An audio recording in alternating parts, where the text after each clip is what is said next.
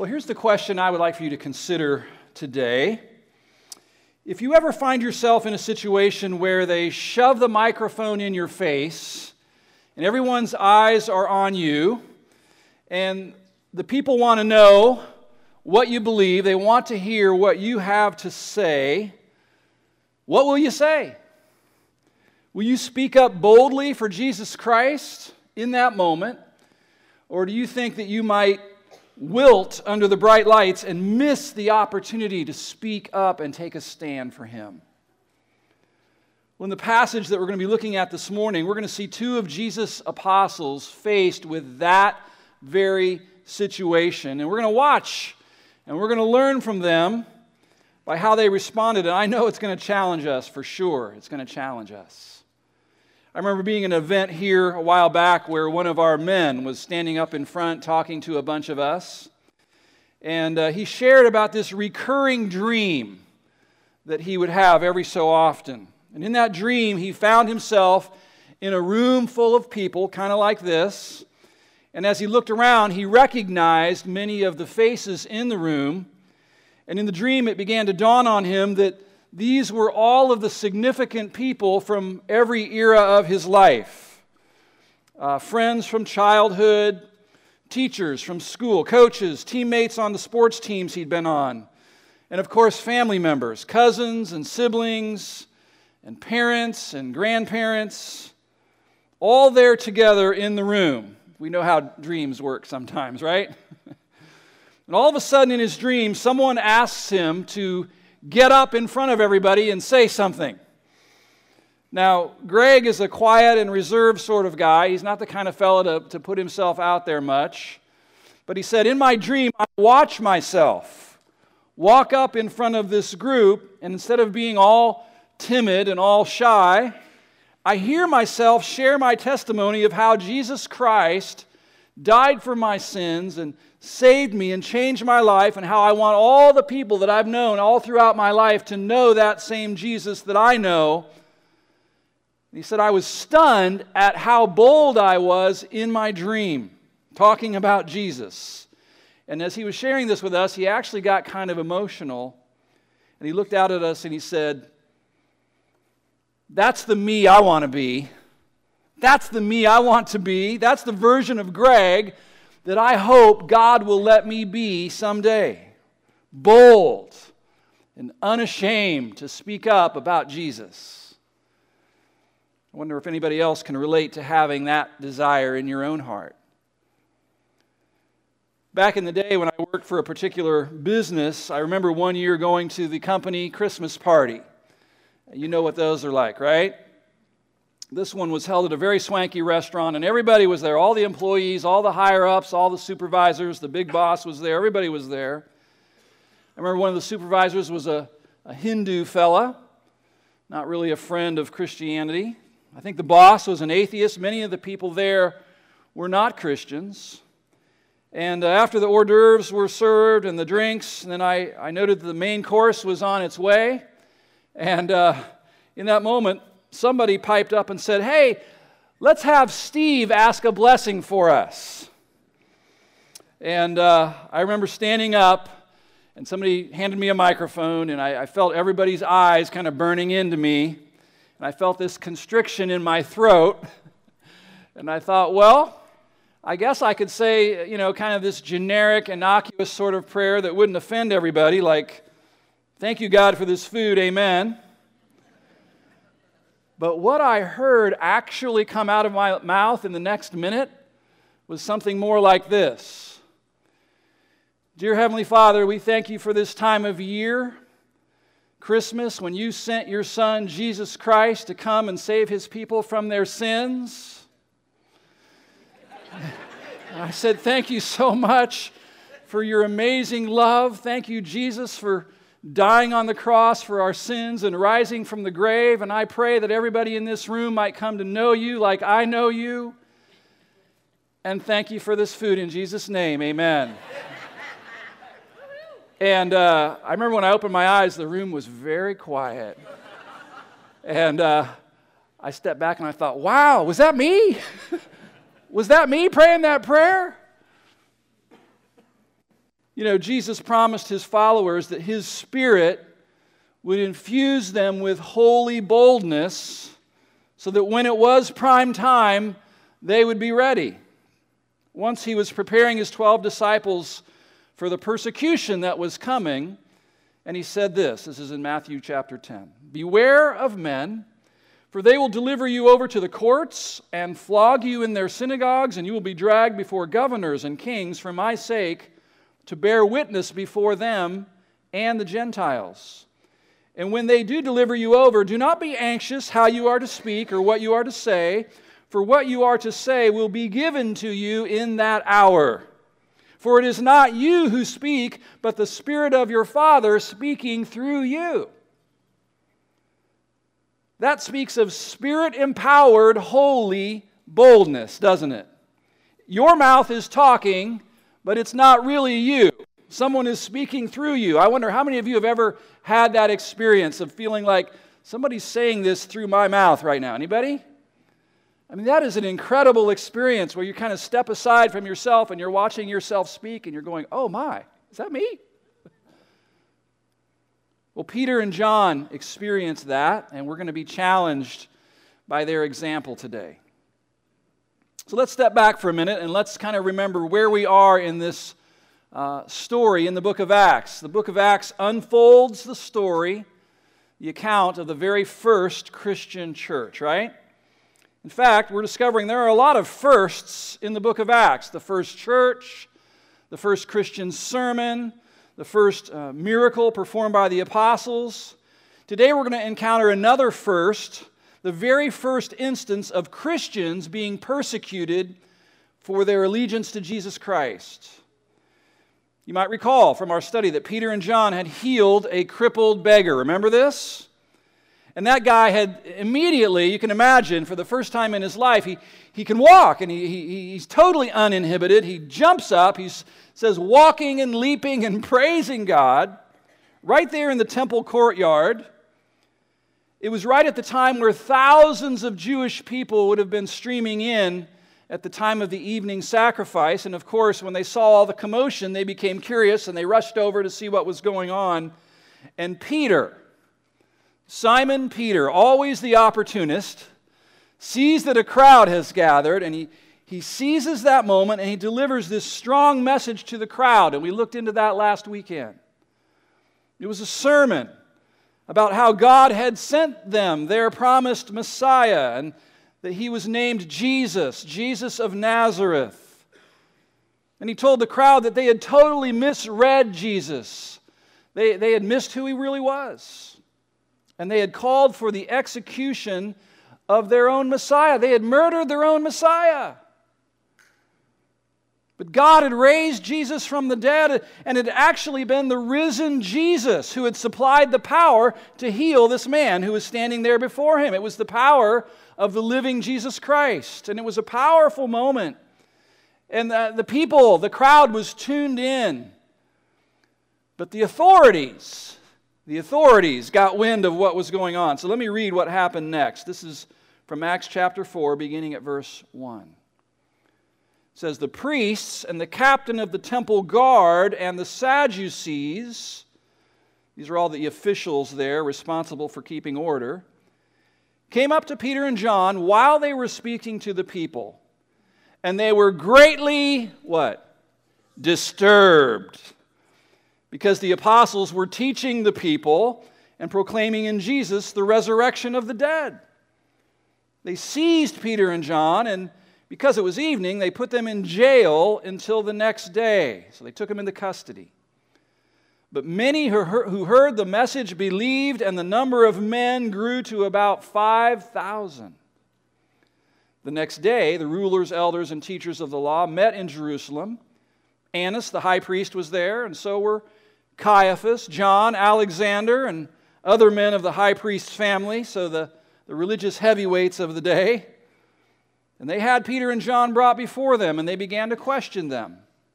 'By what power or what name did you do this?'" Speaking of that healing.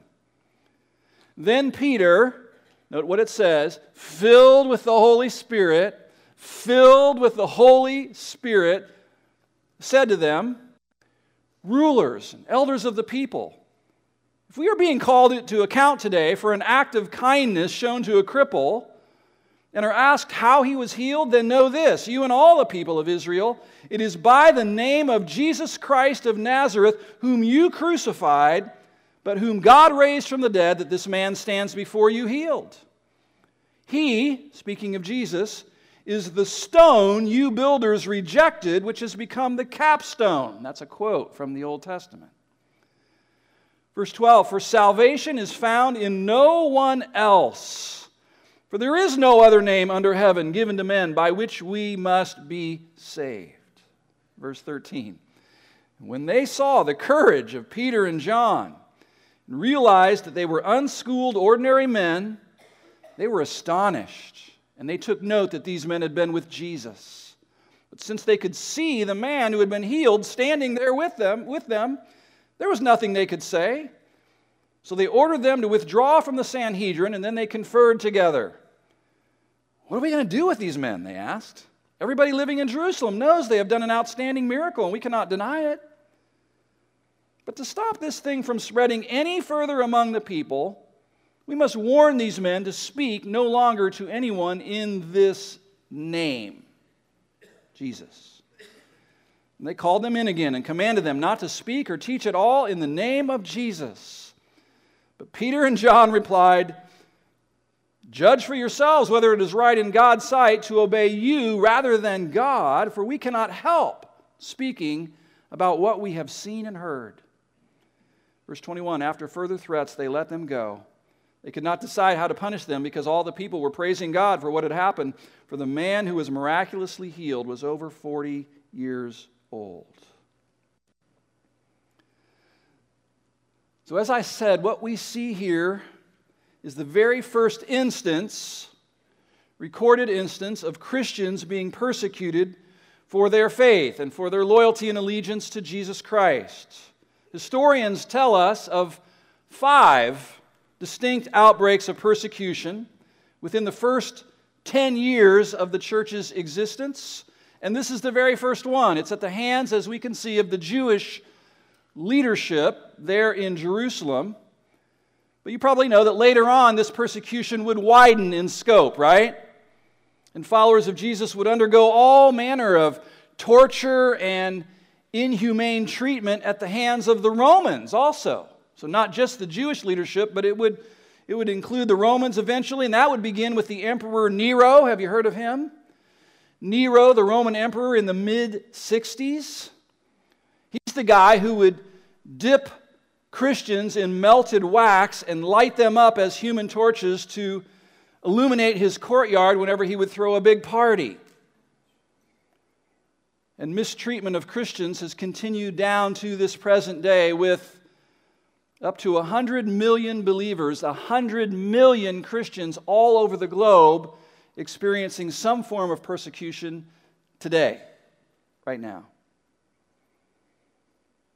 But let me tell you something.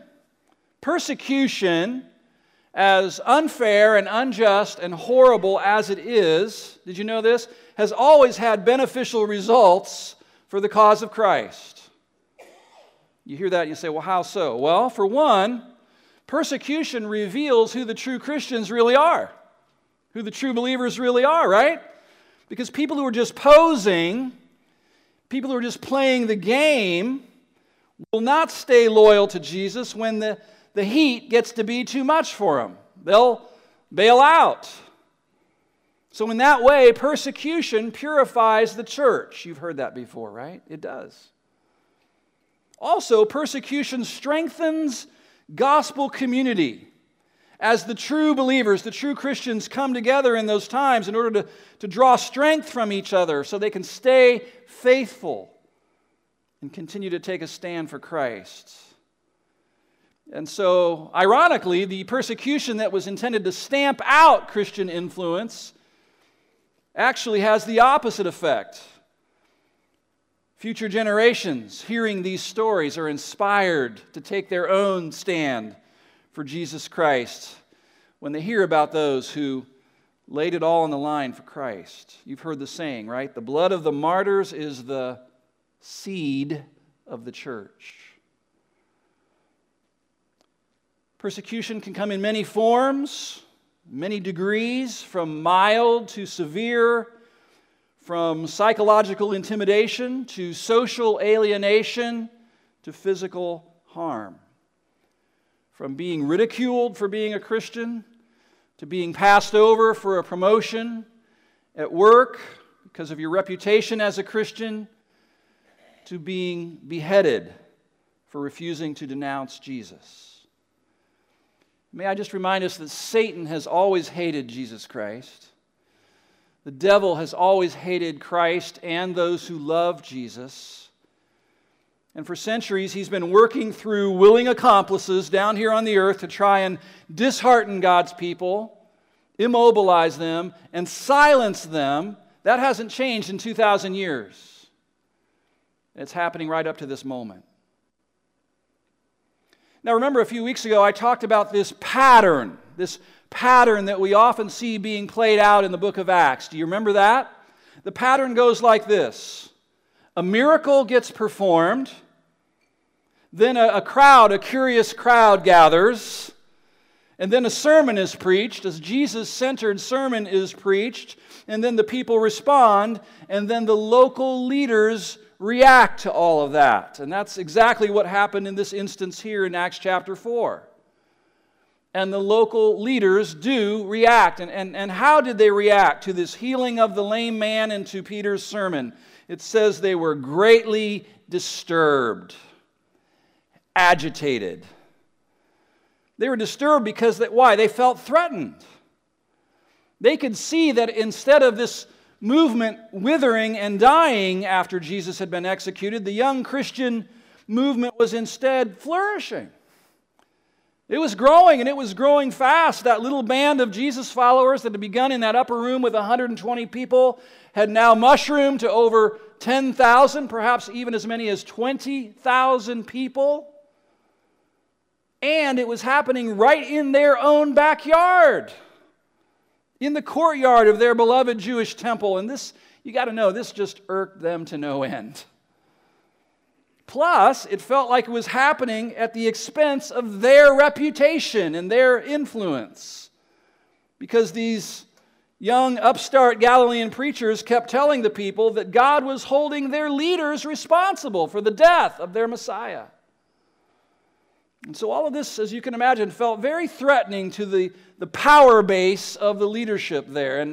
And they're thinking, we just got to do something to try to put a lid on this thing and get our arms around it. So what do? Well, they haul these guys in, right? They put them in jail overnight, and then they schedule them to appear the next morning before the Sanhedrin. The Sanhedrin. That was the high council, the Jewish Supreme Court, as it were. You say, well, what was that? Well, that was an elite group of 70 religious officials who were basically the esteemed, highly regarded VIPs in Jerusalem. They were the heavyweights, the heavy hitters. They had a lot of clout. They were responsible for a lot of things, including keeping order in the capital city. And this group, the Sanhedrin, knew that the Romans who were over them did not like it one bit when there was social unrest in any of their districts. So you can imagine these men, they're watching what's going on and they're wringing their hands in consternation because of the growing popularity of these zealous new Christians and their message, which was so divisive. They needed to shut this thing down before it got out of hand and had some serious repercussions. And so the next day, they send some guards to go get Peter and John, and apparently the healed man too. I guess he'd been placed in custody as well. And they were brought into the great hall where the Sanhedrin would meet. It was called the Hall of Hewn Stone. And you got to know that had to be very intimidating for those guys. They knew this ruling body that they stood before possessed the authority to have them put away for good, or to have them beaten into submission, or even to have them executed. Peter and John knew very well that their fate rested in the hands of these men whom they now stood before. And so there they were. The Sanhedrin deeply irritated with them. This would be their moment of truth, right? What are they going to do? Will they hang tough? Will they stay on course and live with the consequences, or will they cave in their hour of testing and back down? I wonder, what would you have done? I wonder, what would I have done in that situation? And maybe more importantly for us, what will you do the next time you find yourself in a situation where a word for Jesus needs to be spoken, but it might cost you something? Maybe not your life, but maybe your reputation, maybe your social standing, maybe some respect, maybe a friendship. And so there they stood, and the accusations, the charges, start to come down. What authorization do you have for healing people? What are your credentials? What are your qualifications for teaching in the temple courts? This is our domain. What are you doing here? Peter responds. I love this. Sirs, if we're being put on trial today for doing an act of kindness in healing this crippled man, well, you ought to probably think about how that's going to look.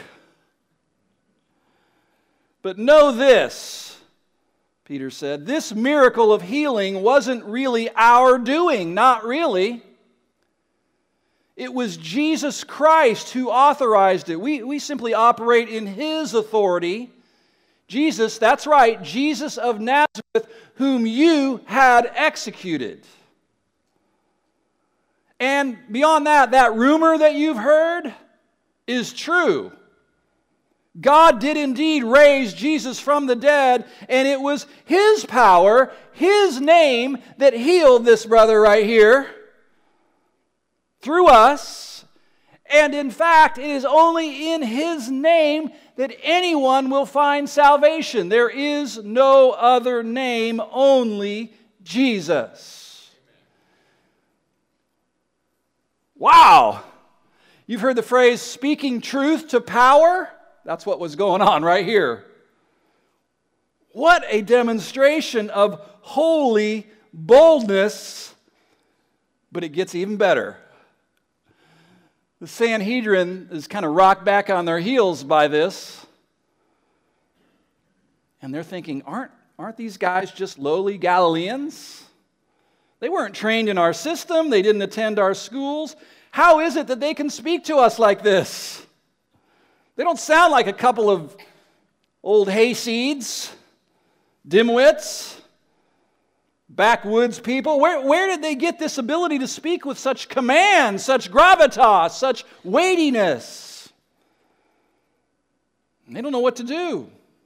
So they decide to send them out for a bit and have this little private powwow amongst themselves. And they're talking and they say, look, if we do something really bad to these guys, all those people outside who just became Christians, they're going to be in an uproar when they find out. It's just going to stir things up more. What are we going to do? Apparently someone piped up and said, well, let's do this. I know what we should do. Let's issue a gag order. Yeah, let's issue an edict forbidding these guys to speak anymore in this name of Jesus. Yeah, what do you guys think? Heads are nodding. Yeah, good idea. That should do it. That sound good, everybody? We're all in on this? Okay, we're all on board. All right, bring them back in. So they trot Peter and John back in and the man who had been healed. All right, fellas, here's what we're going to do. We're going to put a muzzle order on you guys. We're ordering you to stop talking about this Jesus fella as if he was alive or something. You do that and we won't hurt you, okay? So let's play nice here. Just do what we tell you and everything's going to be fine. And again, Peter pipes up and his response is awesome. He looks at this court, the Supreme Court, and he says, you be the judge. And they were, right? You be the judge. Should we obey God or should we obey you? And you got to know how enraging that would have been to these guys, because they were used to thinking that they spoke for God and that obeying them was obeying God. But here this fellow was pitting them against God like they were God's opponents, that they were working against the divine, and I'm telling you, that did not feel good at all to them. But it's amazing, these disciples didn't back down. In essence, they said, "We're sorry, sirs, but we cannot abide by your order." Here's the deal. You got to know this. We can't help it. We cannot help but speak about all that we have seen and heard about Jesus. We have to, it's in our hearts. We're going to talk about Jesus. We can't help it. Like you've observed, we've been with Jesus and He's gotten into us. And He's changed us. And we're telling you there's nothing you could do or say that's going to shut us up. That is some serious holy boldness. Wouldn't you agree?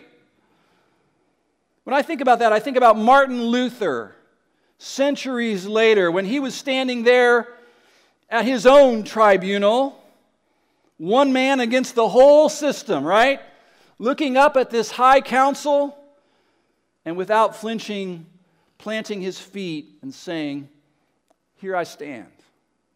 You're not going to move me. Do what you will, threaten what you will. It's not going to move me. I am resolved in my heart to do the bidding of God, not your bidding. And if that contradicts what you're telling me, then so be it. I'm not going to back down no matter what it might cost me." Don't you want that? Don't you want that kind of holy boldness in your own heart, in your own life? Doesn't something inside of you, like my friend Greg, say, that's the version of me I want to be? In that moment that cries out for somebody to speak up for God, I want that to be me. I want to be that person.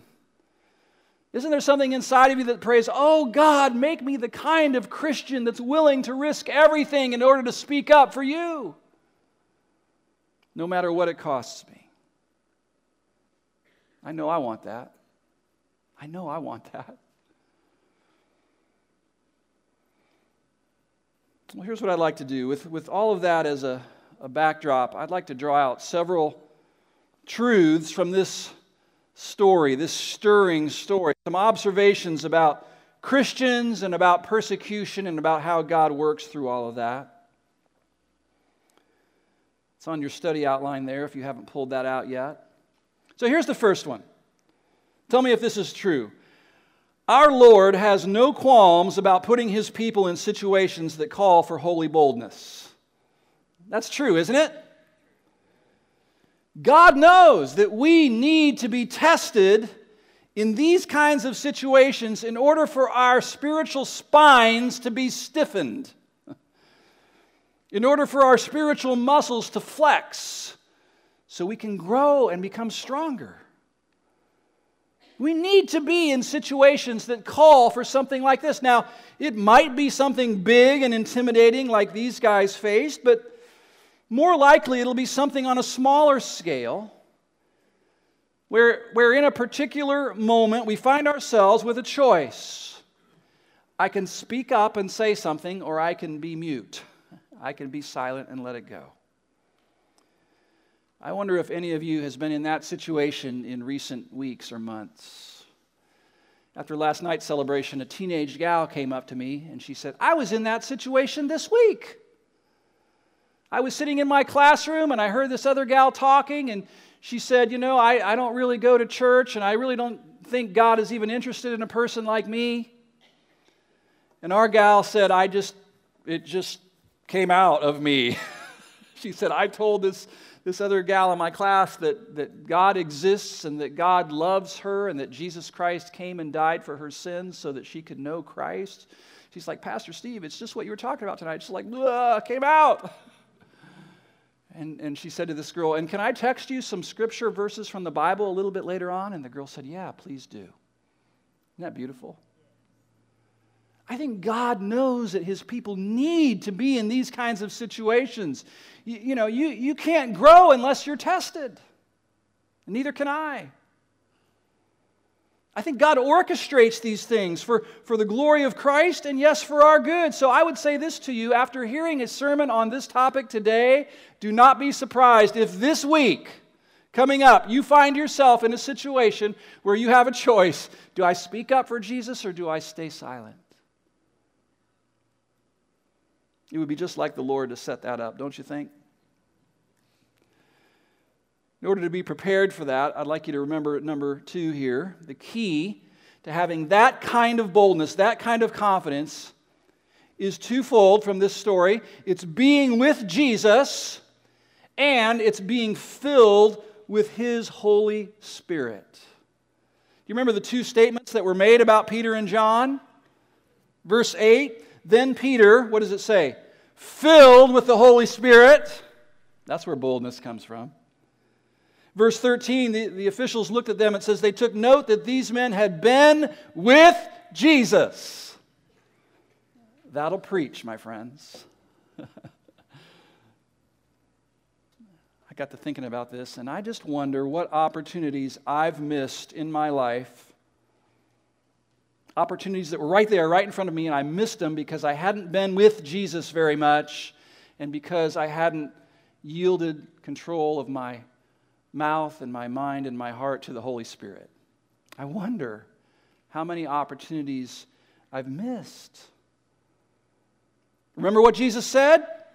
What you are to say will be given to you in that hour. It will be the Spirit speaking through you. But if you or I are not surrendered to the Holy Spirit in that moment, then we might not have His words on our lips. We might miss it. The opportunity might pass us by. I wonder how many of you have ever experienced the regret of missing out on a golden opportunity to speak out for God. Can I see your hands? Me too. What do you do when that happens? Well, I'll tell you what I do. When I realize what happened, first thing I do is I ask the Lord's forgiveness. I say, oh, Lord, I am so sorry. I don't know what I was thinking. I obviously was thinking about something else other than you. Please forgive me. Please forgive me.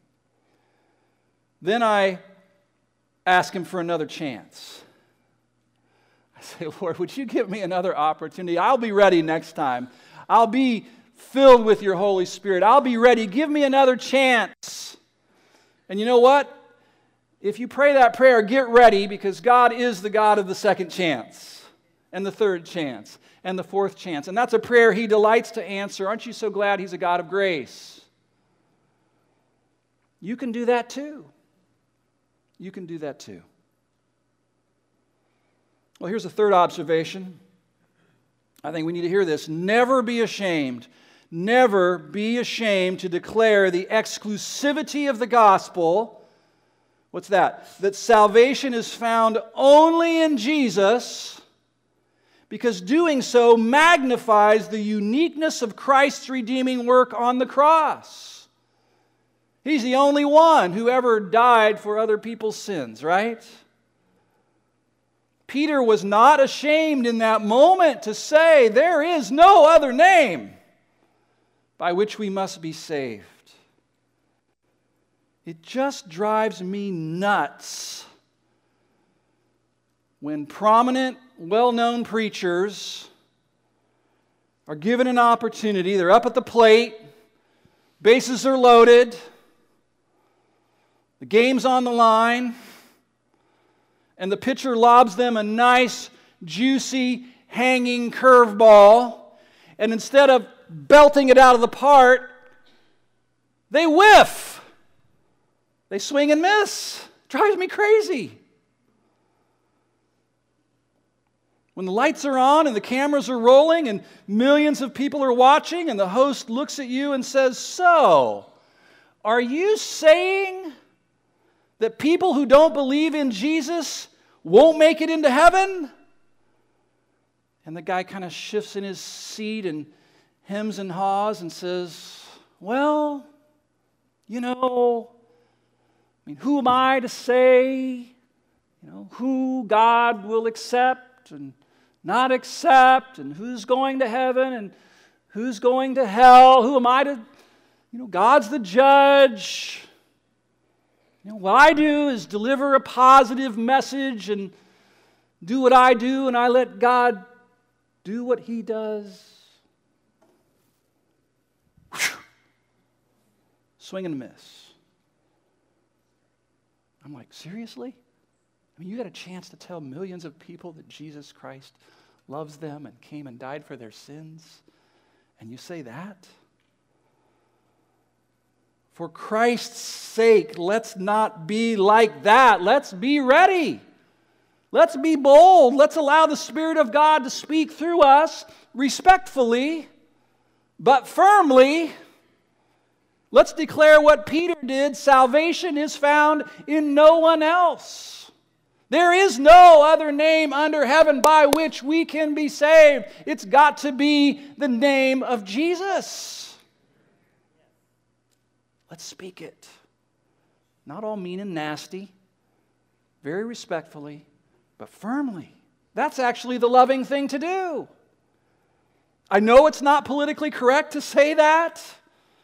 I know that in this postmodern era that we live in, if you said something like that, you might be branded, right? A hater or a bigot. But listen, it's not our message to change. It's not, you've heard me say this before, we're just the mailman, right? We just deliver the message. We don't tamper with the mail, we don't change it, we don't alter it, we just deliver the message. It's not ours to tamper with, it's Jesus' message. We shouldn't be disrespectful or dishonoring or demeaning or condescending about it, but we should unashamedly declare the truth of God when we're given those opportunities. As I said, it's actually the loving thing to do. Because apart from Jesus, people won't be saved. Observation number 4. There are times when a choice has to be made. Obey God or obey man. And God's people must prepare themselves to accept the consequences of choosing to please God, choosing to obey God. Now again, I need you to hear me on this. I'm not talking about being disrespectful in our tone. I've known some Christian people who bring persecution on themselves because they're just obnoxious. It's not really persecution for Jesus' sake. It's just because they're nasty. And in many cases, it's because they reek of self-righteousness. And they come across as being superior. You know what I'm talking about? Maybe that's you. And you're not helping the cause of Jesus by being that way. I'm telling you that. Some Christians have this martyr complex. They seem to always be on the outs with lots of people and kind of enjoy it. And really, it's not because they're devoted to Jesus. It's because they're nauseously obnoxious. We can be firm, but we can be respectful. We can be honoring. All right, you get the point on that. In the final analysis, see if you agree with me on this. Our willingness or unwillingness to speak up for Jesus goes to whose smile we're ultimately after. Wouldn't you agree with that? The approval of men, the approval of people, or the smile of God? Ultimately, that's the question. And I know when I talk about the smile of God or pleasing God, maybe some of your minds go to performance-based religion. Trying to earn God's acceptance, God's favor. And you know I'm not talking about that. I'm talking about people who already have God's acceptance in Christ, acting like it and talking like it. Not being people-pleasing approval addicts, but God-pleasing Jesus addicts. Living and speaking in such a way as to see their Lord taking great pleasure in their boldness to speak up for His Son, Jesus. you got to know that brings a smile to the face of the Father. And I should say this. Jesus Christ did not guarantee that his followers would always be vindicated in this life when they do choose to stand up for him. Isn't this true? Some believers who were faithful ended up rotting away in prison, or even getting killed for their allegiance to Christ. Read Fox's Book of Martyrs. You should, in your life, read Fox's Book of Martyrs. It'll give you a whole new set of lenses through which to see your own relationship with Jesus. There is no guarantee that everything's going to come out wonderfully if we stand up for Christ. Not in this life. That's why Christians have always sought to have a pilgrim mentality. Have you heard that phrase before? A pilgrim mentality, that this world is not our ultimate home. We're just what? Passing through on our way to our real home. Your best life now is not our motto. Because we look forward to living our best life when? Then. When we're living in that breathtaking city whose architect and builder is God. That's when my best life's going to be. Even if the price of standing up for Jesus and speaking up for him is very great in this life, I'm telling you, obeying God rather than men will prove to be worth it all one day. And then observation number 5, when other people see us staying loyal to Jesus, when the people in our lives, our family members, co-workers, see us staying loyal to Jesus at a cost, what that does is it points them to the supreme worthiness of Christ as one who is worth suffering for. When you read the Bible, it's hard to deny that God is glorified through being seen as someone worthy of gladly suffering for.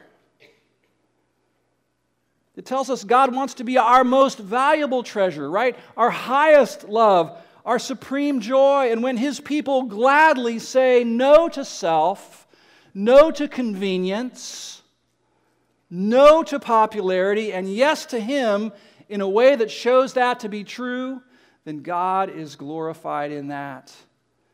And the people who see it will be inspired to live for him too. I'm inspired by Peter and John's example, aren't you? There's something in me that says, yeah, make me like that. I want to be like that. That's the version of me I want to be, God. Make me that kind of Christian who doesn't back away, who doesn't wilt when the lights are on, who doesn't cave to peer pressure, but is willing to speak up for Jesus when a word for Christ needs to be spoken. Well, I wonder this morning, how many of you, let me ask, here in the safety of a church building, how many of you truly want more of this kind of holy boldness in your own life? Can I see your hands? How many of you want that? I do. You say, where does it come from? Hearing a sermon about this? Well, that could whet your appetite for it. But you know, we're going to see next week, a few verses later, these guys are released and they go back to their church, their community of believers, and they have a prayer gathering and they pray. And in Acts 4:24 and following, it tells us what they prayed. And you know what they prayed for? Grant your servants boldness to speak your word without fear, like our brothers just did. I mean, it starts with prayer. It starts with saying, oh God, give me that. Give me that. I want that. I know it comes from you and your Spirit in me. We've titled this series, Spirit-Filled, right? Today we're talking about Spirit-Filled boldness. Jesus said, you shall receive power when the Holy Spirit comes upon you, and you will be my witnesses. Spirit's power and bold witness are linked. And it starts with us opening up our hearts and saying, oh God, make me that, grant me that holy boldness. And so I challenge you this morning. Will you do that right now? Will you bow your heads with me? And if that resonates deep in your heart, would you just ask the Father in heaven right now through His Spirit to make you that kind of person, to grant you a holy boldness in your own life?